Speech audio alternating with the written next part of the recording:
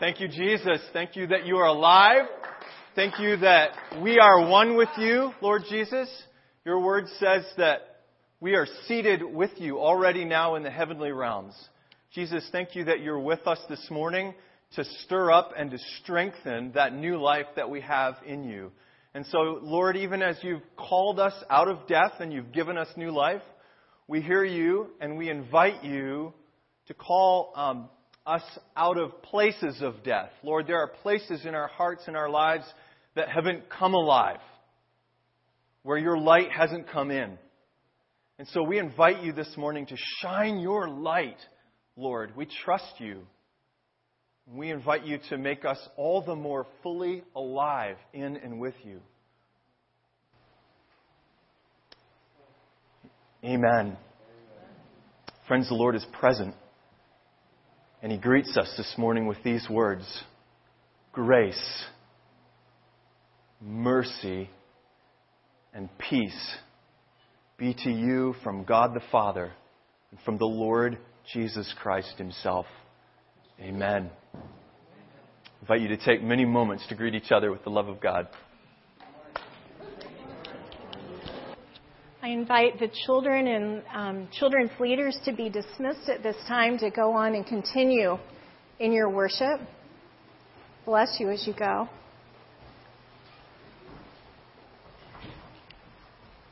And for the rest of us, we're going to enter into a time of family prayer.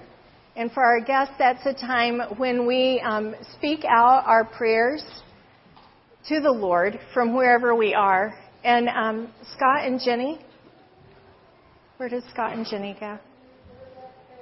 Yeah, Scott and Jenny, can you come up and join me for a minute?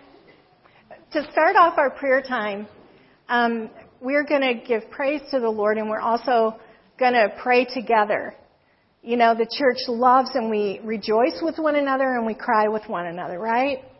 And so we are so grateful that the Lord has given Torrance, her last middle name is? Emerald. Torrance Emerald to Scott and Jenny.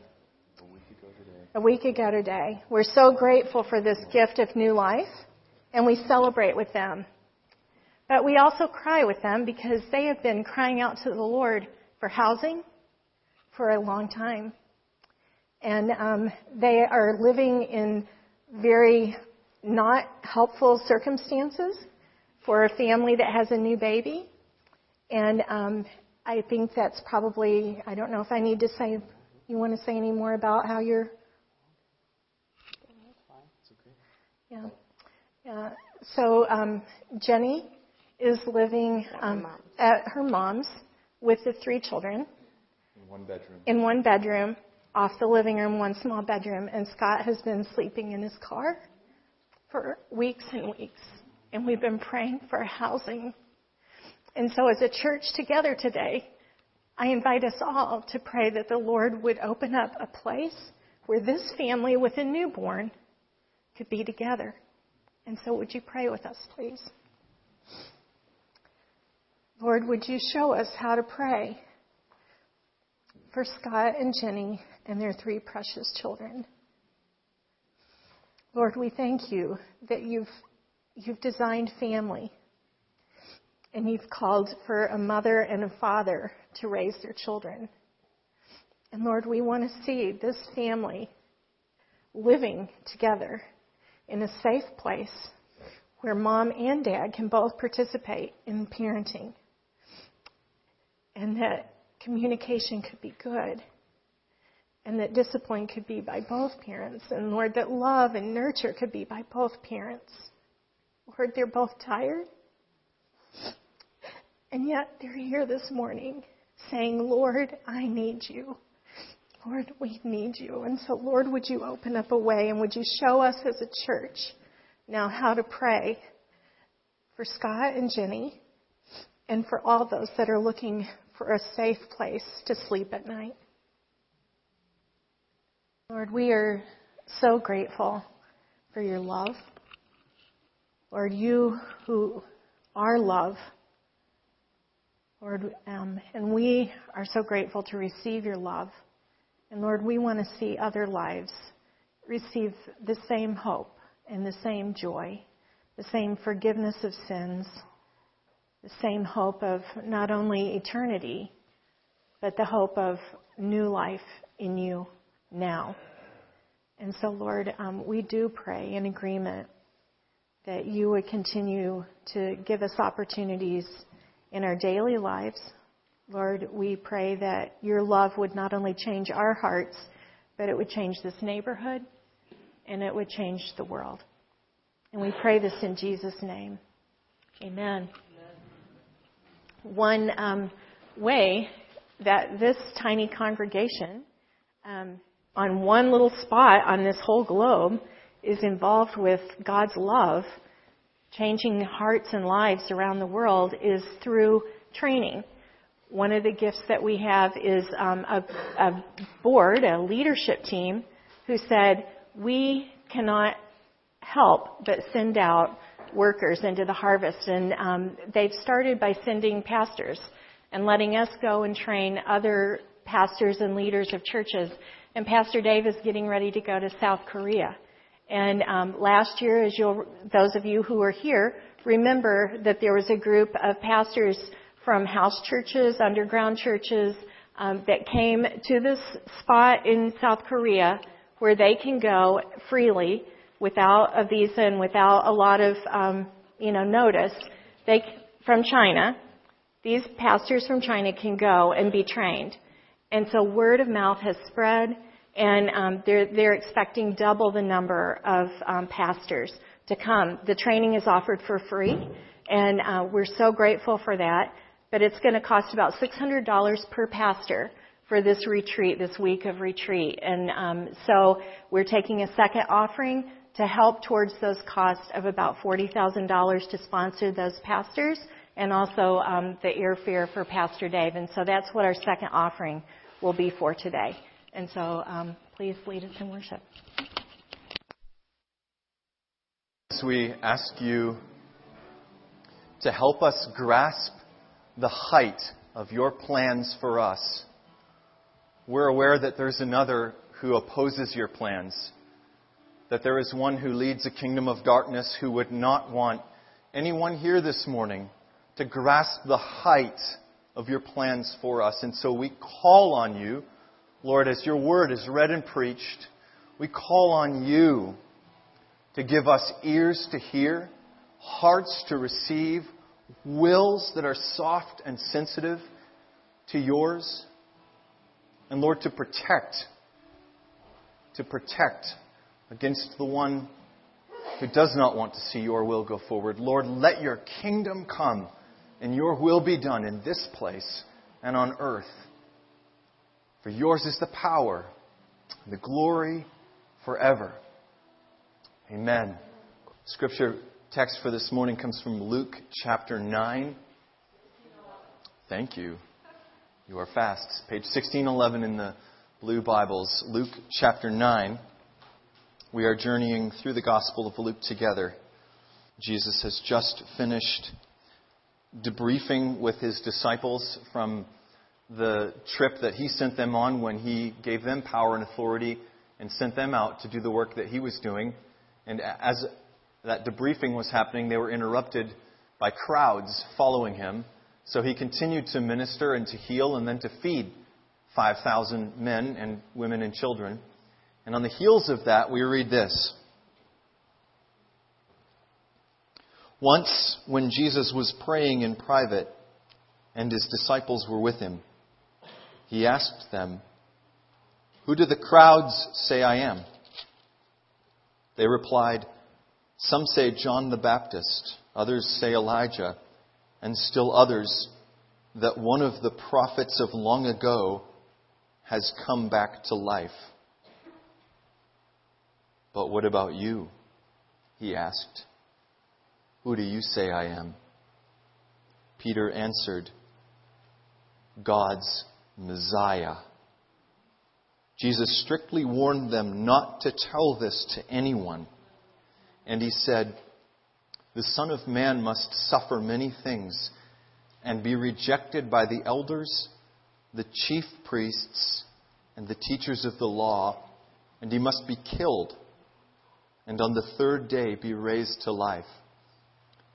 Then he said to them all, "Whoever wants to be my disciple must deny themselves and take up their cross and follow me.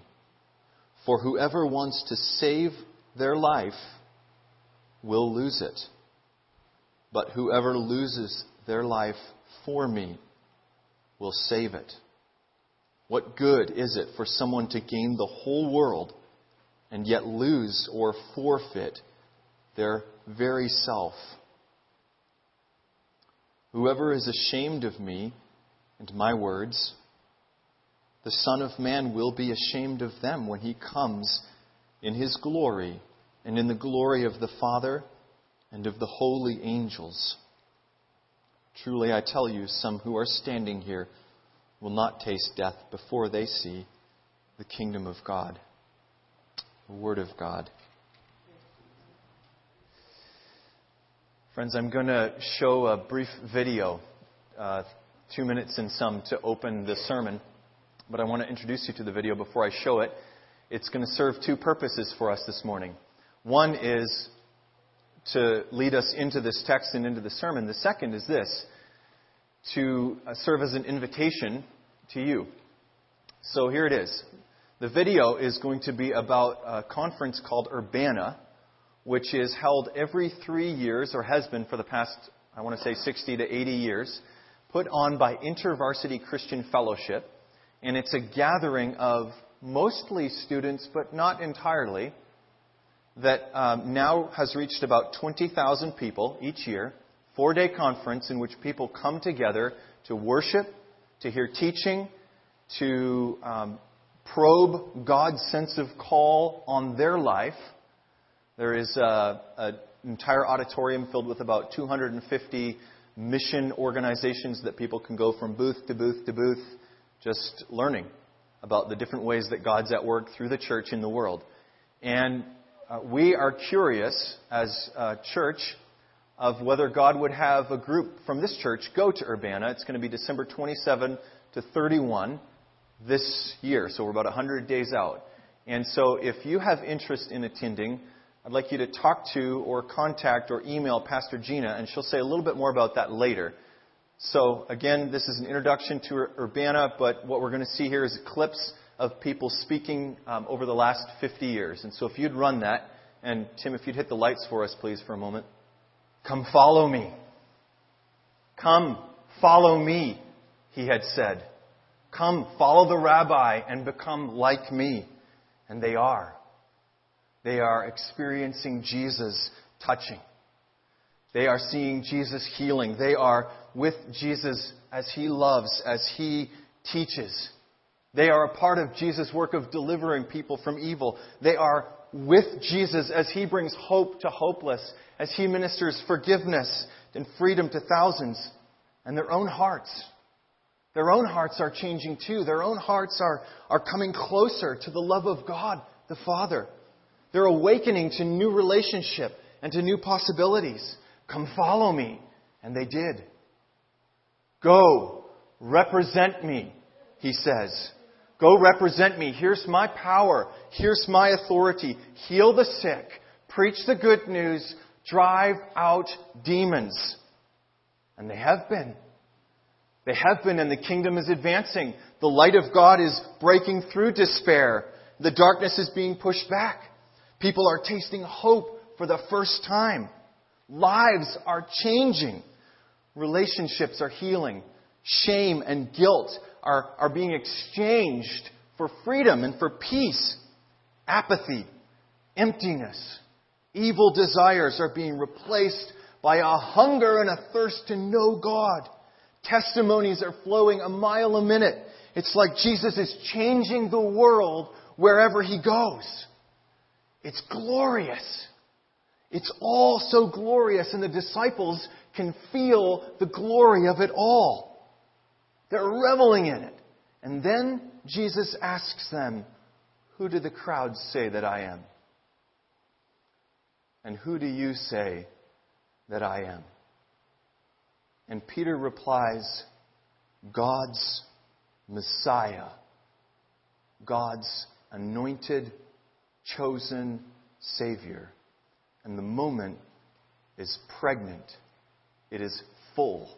It is ripe with expectation because the Jews have been waiting and the world has been needing this Savior for a long time. And He's finally here. And He's here with love. And He's here with power. And He's here with authority. And He's changing the world. And they're all with Him. And it's so glorious. And then Jesus does the strangest thing that anyone can imagine.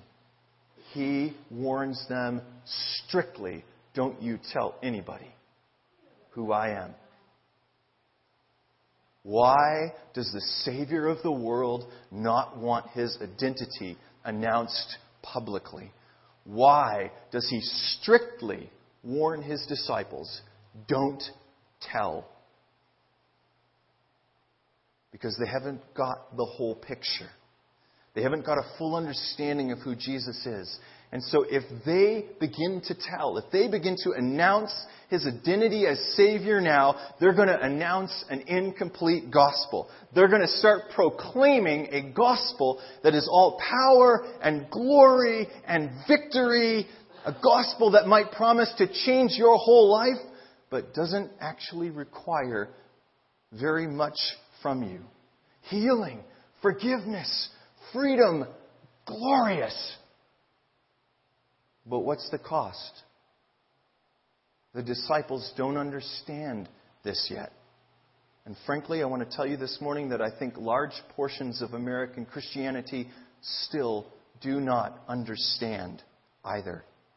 I think that many of us this morning would be able to say that we've experienced representations of the gospel, of the good news, of what it means to be Christian, that runs something like this. Every human has sinned and fallen short of God's glory. The wages of sin are death. Not just physical, but spiritual and eternal death. But God demonstrates His love for us in this, that while we were still sinners, Christ died for us. And if you confess with your mouth and believe with your heart that Jesus is Lord, that God raised Him from the dead, you'll be saved. And so we're led to pray a prayer of belief in Jesus. And our ticket to heaven, to eternal life, is punched. And as a bonus, we're taught there are so many things that God promises to do for you if only you'll believe the promises of Scripture. That He'll bless you and guide you and heal you and deliver you and bring fulfillment and purpose and meaning and peace and joy into your lives. And it's all so glorious. And frankly, it's all very true. But it's not the whole picture. Because what's also true and isn't nearly so often shared is that the path to glory, and there is only one path, the path to glory runs through suffering, through rejection, through misunderstanding, through self-denial, and sometimes even through death. These things aren't preached and they're not taught because they don't sell books and they don't fill churches. But Jesus says, the Son of Man, the chosen, anointed Savior of the world, He must suffer many things and be rejected by the elders, the chief priests, and the teachers of the law, and He must be killed, and the third day raised to life. But then He says this, whoever wants to be my disciple must deny themselves, take up their cross daily, and follow me. So here's God's definition of what it means to be a Christian. A Christian is a self-denying, cross-carrying, Jesus-following person each day. Now hold that thought. Hold that thought and notice this. Jesus is speaking to the 12 whom He's already called to follow Him. Remember He said earlier, come, follow me? He initiated, He chose, He said, come, right? And they've come. But now listen, He says, whoever wants. He's not talking to the crowds. He's talking to the 12. Whoever wants. He's engaging their will again. He's already engaged it and called them, but He's engaging that will again. Whoever wants to be my disciple, He's clearly called them, and now He's clearly giving them a voice and a choice in the matter. Why? Because Jesus understands the difficulty of what He's putting before them. He understands they're going to be afraid. That they're going to be maybe balking inwardly. Where are you taking us, Jesus? Does it really have to be this way? And their hearts, afraid, might be struggling to trust His complete leadership or the complete control of the outcome of their lives to Him. Self-denial, a cross, suffering, rejection. Jesus, does it have to be this way? And I believe that the disciples here experience what many of us experience regularly. And that is the desire, whether known or articulated or not, to wrestle back control of our lives. To get back into the driver's seat and take over the directing of our lives. In fact, some of us here have never gotten out of the driver's seat. Jesus isn't really in control. We believe He's the Son of God, but we've not yet yielded the driver's seat of our life to Him. But Jesus has been in control of the disciples, and now He's laying down a clear and a very difficult call for them, and their hearts are wavering. And so Jesus, as He senses that wavering, He tacks on these words of challenge, but also of warning. He says, whoever wants to save their life will lose it. And whoever loses their life for me will save it. And then He explains, it's no good for you to gain the whole world and yet forfeit your soul, your very self. If anybody's ashamed of me, in my words, that is, if they don't completely identify with me, obey me, allow my words to control their lives, and I'll be ashamed of them when I return in all my glory. I want us to look a little more closely at what Jesus means by save, attempting to save our lives, and destroy. So if you look at the handout that was in your worship folder, on one side of it, there's both these words and a list of some definitions. The word save is sozo, and it's got a wide meaning and a narrow meaning. So narrowly it means to save or deliver. More widely it means to protect, to heal, to preserve, to save self, to make well or whole.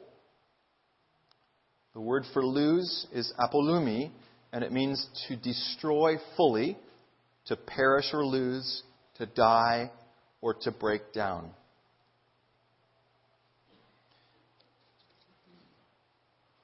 What Jesus is saying is this: I know you're scared. And if you attempt to preserve and protect your own lives, if you attempt to make your own lives well and whole in any way that excludes complete identification with and obedience to me, you'll actually end up doing the opposite. You'll destroy them. If a picture helps, it's like this. It's like Jesus is saying, you will be like a drowning victim who won't relax into the arms of her rescuer, but instead who thrashes about so wildly that she actually drowns herself and the person trying to rescue her. There has to be a release and a trust. The drowning victim, in an attempt to control, to latch onto, actually drowns themselves and the rescuer. The victim who's able to trust and to do the opposite and to stop fighting, to release, is the one who gets held and preserved and protected and saved. And so Jesus is saying, if you want to not drown but live and in fact experience fullness of life, you'll need to trust me enough not just to speak words of belief, but in fact to give me complete control of your life. See, according to Jesus, being a Christian is about trading one life for another one. And that is, we give up a self-led life in exchange for a Christ-led life. A life of total obedience to His Word, a life filled and directed by His Spirit. And so how is it that we deny ourselves and take up our cross daily? Well, that involves a life of prayer, a life of listening for God's guidance, a life of discerning that guidance and taking steps of obedience and faith. In this way, we continue to let Jesus direct or control our lives step by step and day by day. But a good number of us who are sitting here this morning are not there yet.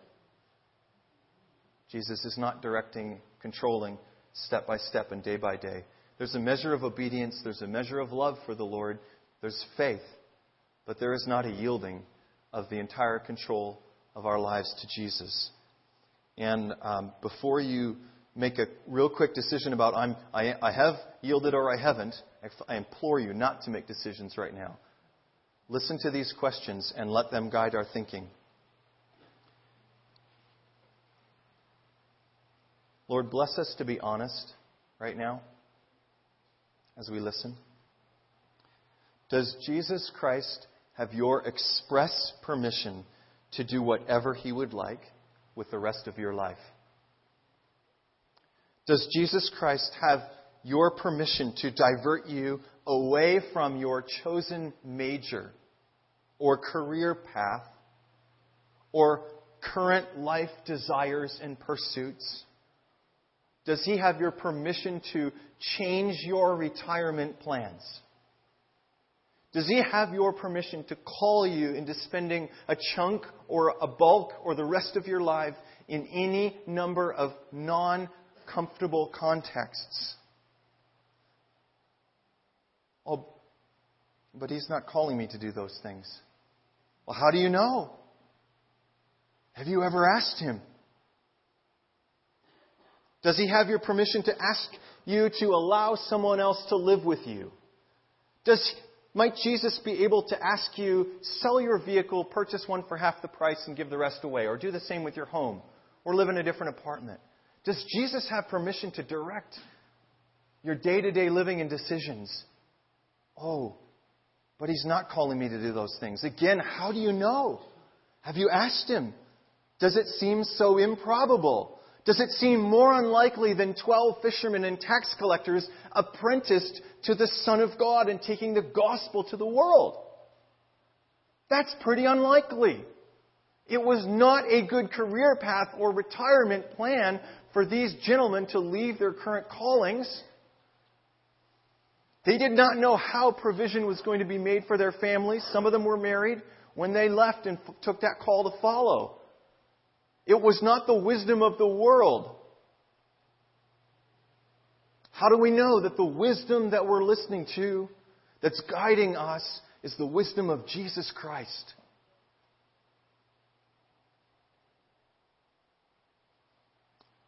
I'll ask it again. Does Jesus Christ have your express permission to do whatever He would like with the rest of your life? And if so, how would He and you both know that? Have you told Him? Have you asked Him? Have you sought Him and listened to Him? Is this seeking, listening, and unreserved, humble obedience a daily reality for you? And if Jesus doesn't have express permission, and if we aren't doing these things, then we're still retaining a measure of control. We're still in the driver's seat in our life. And chances are that even though we'll struggle to admit it, A part of the reason why we're in control is because we like comfort. Because we're afraid. We're afraid what might happen if we fully give control to Jesus. We don't fully trust Him. I have certainly had periods of my life where this was very prevalent. So when I first came to Christ, I was working at McDonald's. And nearly every one of my colleagues, there's about 100 of us that worked there, didn't know Jesus. And the conversation around me was constantly shallow, dirty, sinful, just dark. And I had this incredible new life inside me. And I was totally quiet about it. I was ashamed to represent Jesus. Why? Well, I was afraid of what other people would think of me. I was afraid of rejection. I was afraid that they wouldn't understand. I was afraid that they might make fun. I was afraid that I wouldn't have the right words. See, there was this large part of my heart that actually wasn't trusting Jesus to care for me through those reactions. And because I didn't trust Him, I was retaining control, a measure of control in my life. How did that look? That looked like me trying to manage other people's opinions of me. That looked like me trying to manage their responses toward me by what I did or didn't do or what I said or didn't say in certain situations. See, my definition of happiness at the time included having everybody, and especially my colleagues, think well of me. Maybe you struggle with that too, but maybe your definition of happiness might include living in certain places or making a certain amount of money or having a job that your family will respect or only using your gifts to serve Jesus in ways that leave you feeling like you're in control and you're not over your head. Like, you've got it. I can do this. I can manage. I'm quite good at this, actually. When we're honest with ourselves, and I mean nakedly, brutally honest, it's incredible how many things that we do in an effort to protect and to preserve our personal versions of a happy and a comfortable life. To remain in control of the outcomes of our lives, especially including other people's treatment of us. And Jesus challenges all of that. Whoever wants to be a Christian, whoever wants to be my disciple, whoever wants to experience the fullness of my saving, protecting, healing, delivering, making well and whole and blessed work, everything that comes from me now and on into eternity, must deny themselves, must take up this instrument that symbolizes their unity with me, their death with me to an old life and to a world that still lives in that old life, and their resurrection with me to a new life, and must follow me daily.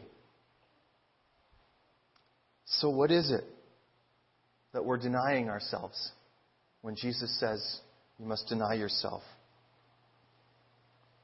One of the best descriptions I've read comes from the poem by Mabel Williamson that's also on your handout. I'm going to read it to us now. Mabel writes, and she's speaking of Jesus Christ. He had no rights. No right to a soft bed and a well-laid table. No right to a home of his own, a place where his own pleasure might be sought. No right to choose pleasant, congenial companions, those who could understand him and sympathize with him. No right to shrink away from filth and sin, to pull his garments closer around him and turn aside to walk in cleaner paths. No right to be understood and appreciated. No, not even by those whom he had poured out a double portion of his love. No right even never to be forsaken by his Father, the one who meant more than all to him. His only right was silently to endure shame, spitting, blows, to take his place as a sinner at the dock, to bear my sins in anguish on the cross. He had no rights. And I? A right to the comforts of life? No. But a right to the love of God for my pillow. A right to physical safety? No. But a right to the security of being in His will. A right to love and sympathy from those around me? No. But a right to the friendship of the one who understands me better than I do myself. A right to be a leader among men? No. But the right to be led by the one to whom I have given my all, led as is a little child with its hand in the hand of its father. A right to a home and dear ones? No, not necessarily, but a right to dwell in the heart of God. A right to myself? No, but oh, I have a right to Christ. All that He takes, I will give. All that He gives, I will take. He, my only right. He, the one right before which all other rights fade into nothingness. I have full right to Him. Oh, may He have full right to me.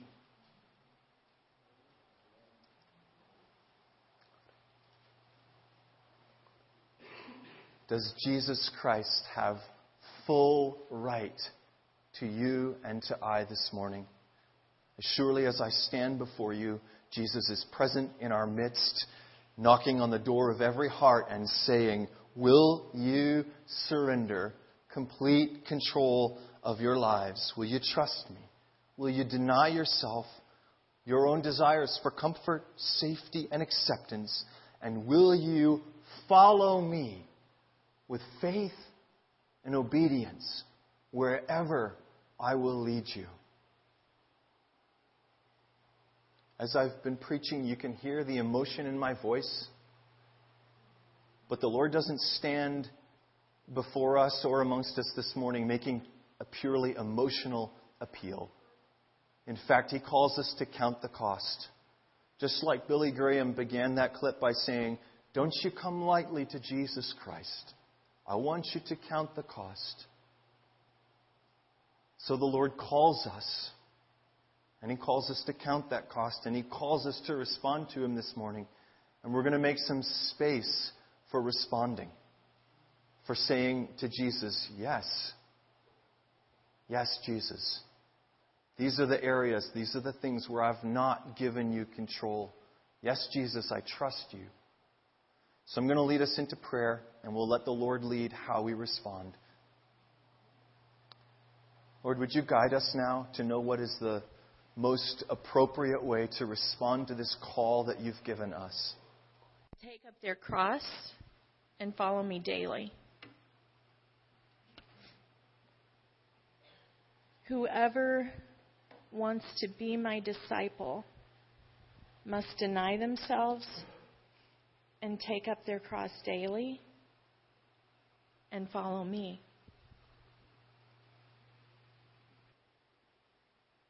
Whoever wants to be my disciple must deny themselves and take up their cross daily and follow me. Motivation is love. And even in this past week, some of you have said, Pastor Gina, I feel a little awkward about going out on the streets to strike up a conversation or to possibly pray with someone. But I'm here, and I'm doing it because I believe the Lord's calling me to do it. We've got a brother that's visiting for the first time this morning, and we're so grateful that you're here. And you're here because somebody, and it may not seem like a big thing, but for that person and some of those people, it was a big thing to go out on the streets on Thursday night asking the Lord to lead and to guide. And they met you. And you're from Kalamazoo and you just recently moved here. And you didn't have a church. And somebody prayed with you. on Thursday night. And Pastor Dave and I met you on Friday down here. And you're here today. Friends, taking up our cross and following Him may put us out of our comfort zone. And it might put us out of our comfort zone here. Or it might be that He's calling us to go to our roommate and have a conversation. Or it might mean that we're taking a stand for righteousness in the way that we vote or the way that we speak to people. It may be that He's calling us to give up our rights for where He's leading us, because there's somebody on the other side of the world that needs to hear the love of Jesus. But it says, take up your cross daily. And so today is a day that we can respond and we can say, I'm willing, Lord. I don't know where you're going to call me, but today I'm willing to be faithful. I'm willing to lay down my rights. And whatever you give me to do today, Lord, I want to be found faithful. Are you willing to lay down your rights and follow Him, whatever He gives you to do today? And I'm going to ask, if you are, that you would just stand up right where you are. It's a sign that I'm willing to take up my cross and follow you. And so there's no pressure, but if you're feeling the call, if you're saying, I want to respond to this message, and I'm willing to go where you're calling me to go, I'm willing to do or to give up whatever you're calling me to do or give up, trusting that your love is good and that you are faithful. And so in the presence of the Lord and one another, if you're feeling that call to respond, I invite you to stand up. And if you can't physically stand up, you can raise your hand. Lord, you see. You know the hearts. And we praise you for the work that you're doing here right now. Lord, I pray that you would give each one boldness and courage and joy. Just like Jesus had the joy that was set before him, he endured the cross. Lord, whatever that cross is, whatever it means to identify with you, I pray that you now would bless each one that's standing with the joy of the Lord, the joy of your kingdom. Lord, let your kingdom come and let your will be done on earth as it is in heaven.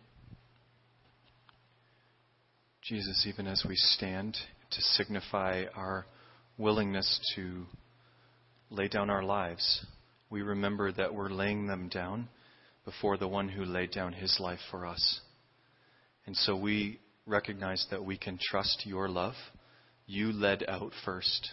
You gave yourself for us.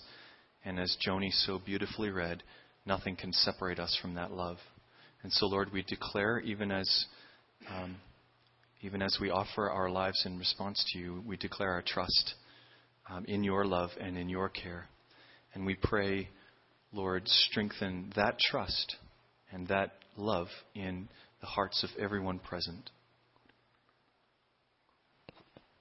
Lord, we also ask that you would put a hedge of protection now around each one of these.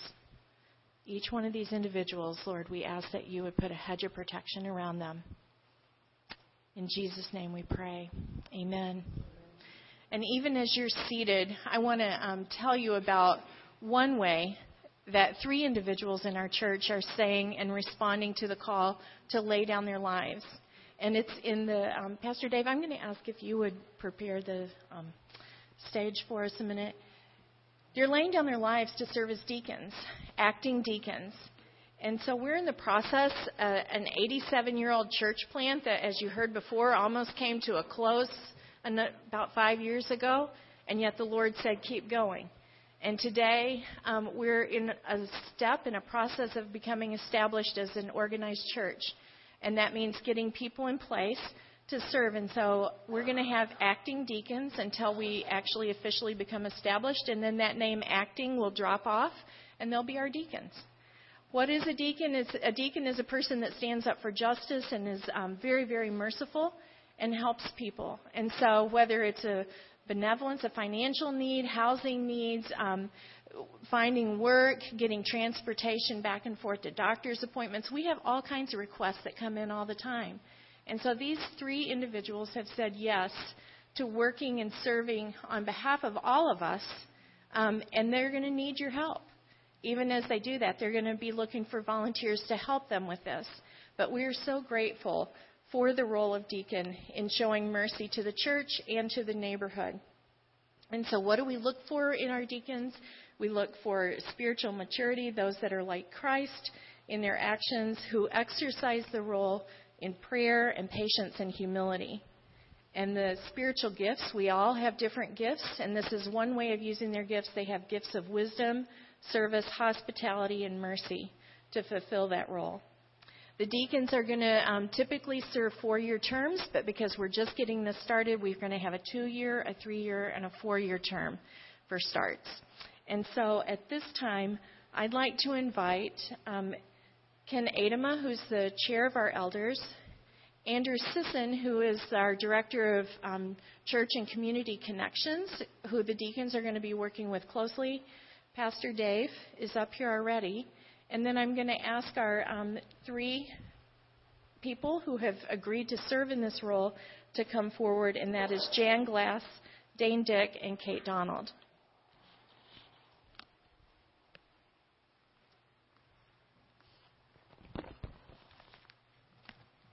And so if you would like to just stand in front of one of the chairs up here so that people can see you, please.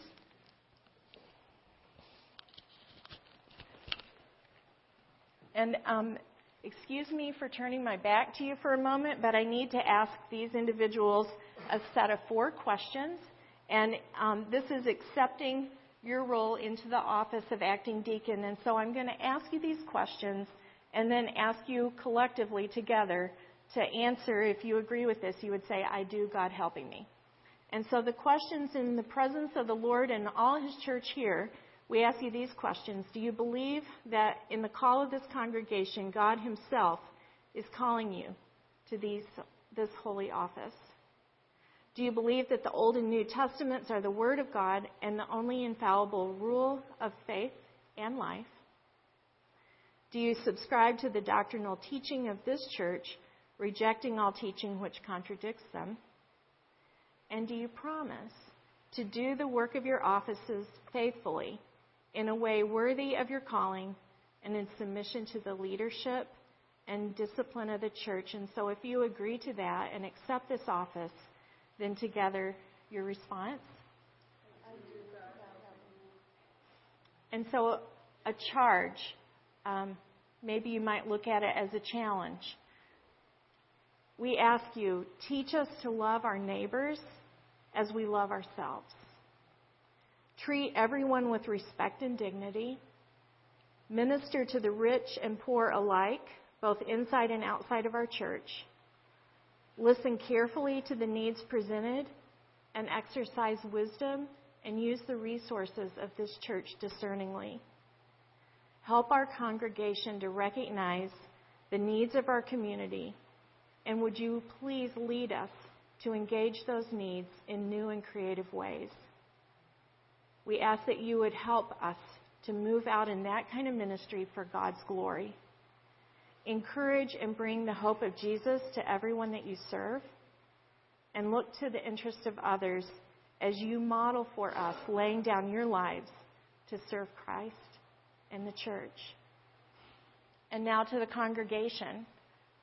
This charge and this challenge, that you are challenged as a church family to receive these deacons as Christ's gift to the church, to recognize them as the Lord's provision for healthy congregational life.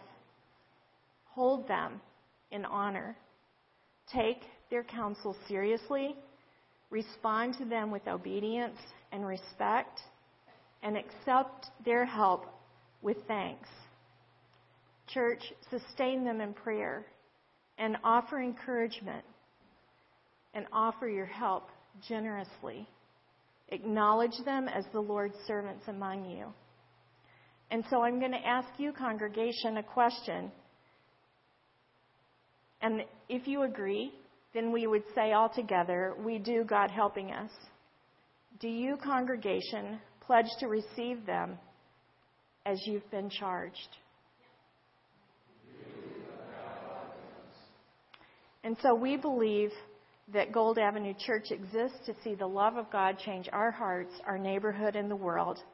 Christ demonstrated this amazing, humble, servant-hearted love when he washed his disciples' feet. And so even as we're going to have Andrew read the scripture about Jesus washing the disciples' feet, you're going to see Ken and Pastor Dave and I represent Christ to these people that are agreeing now to serve as deacons. They receive the love and the washing of the Lord before they go out to serve and love others. Everyone join me in prayer.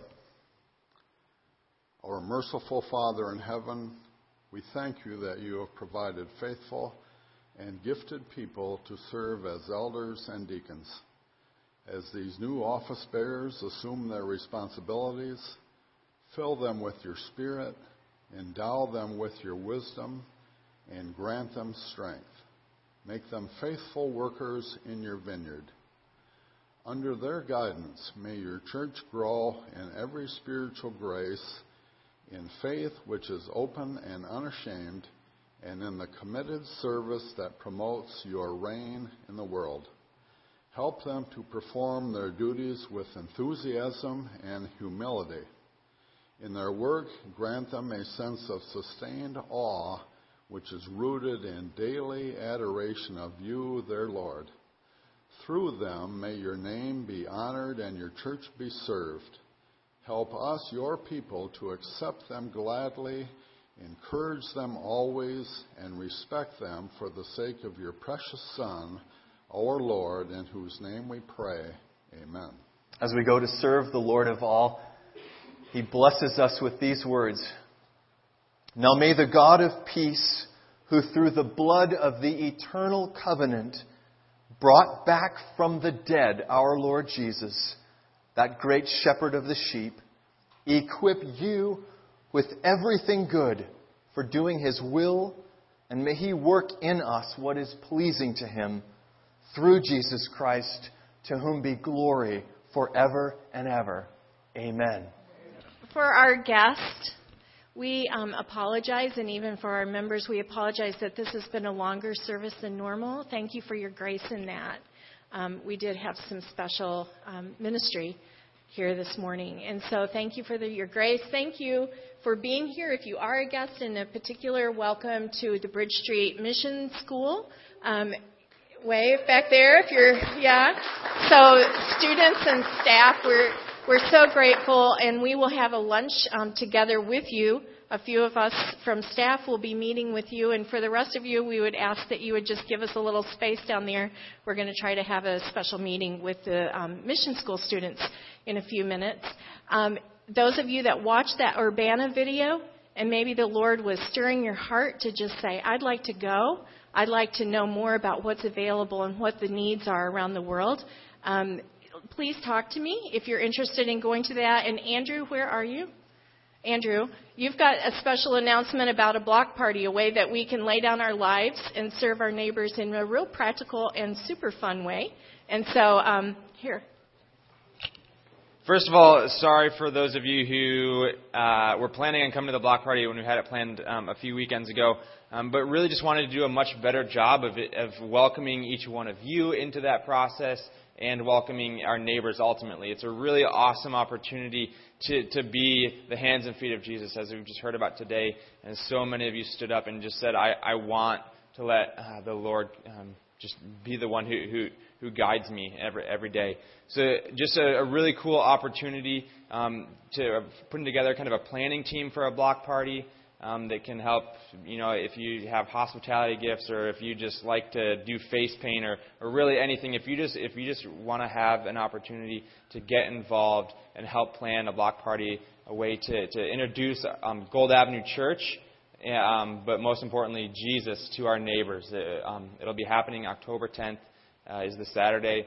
Even if you can't make the block party but would like to be part of the planning team, that's still an option. So come find me if you want to be part of it. It would probably just involve 1 or 2 meetings getting together and then making some phone calls and just kind of helping organize food and games and that sort of thing. So let me know. October 10th is the block party. It's a Saturday.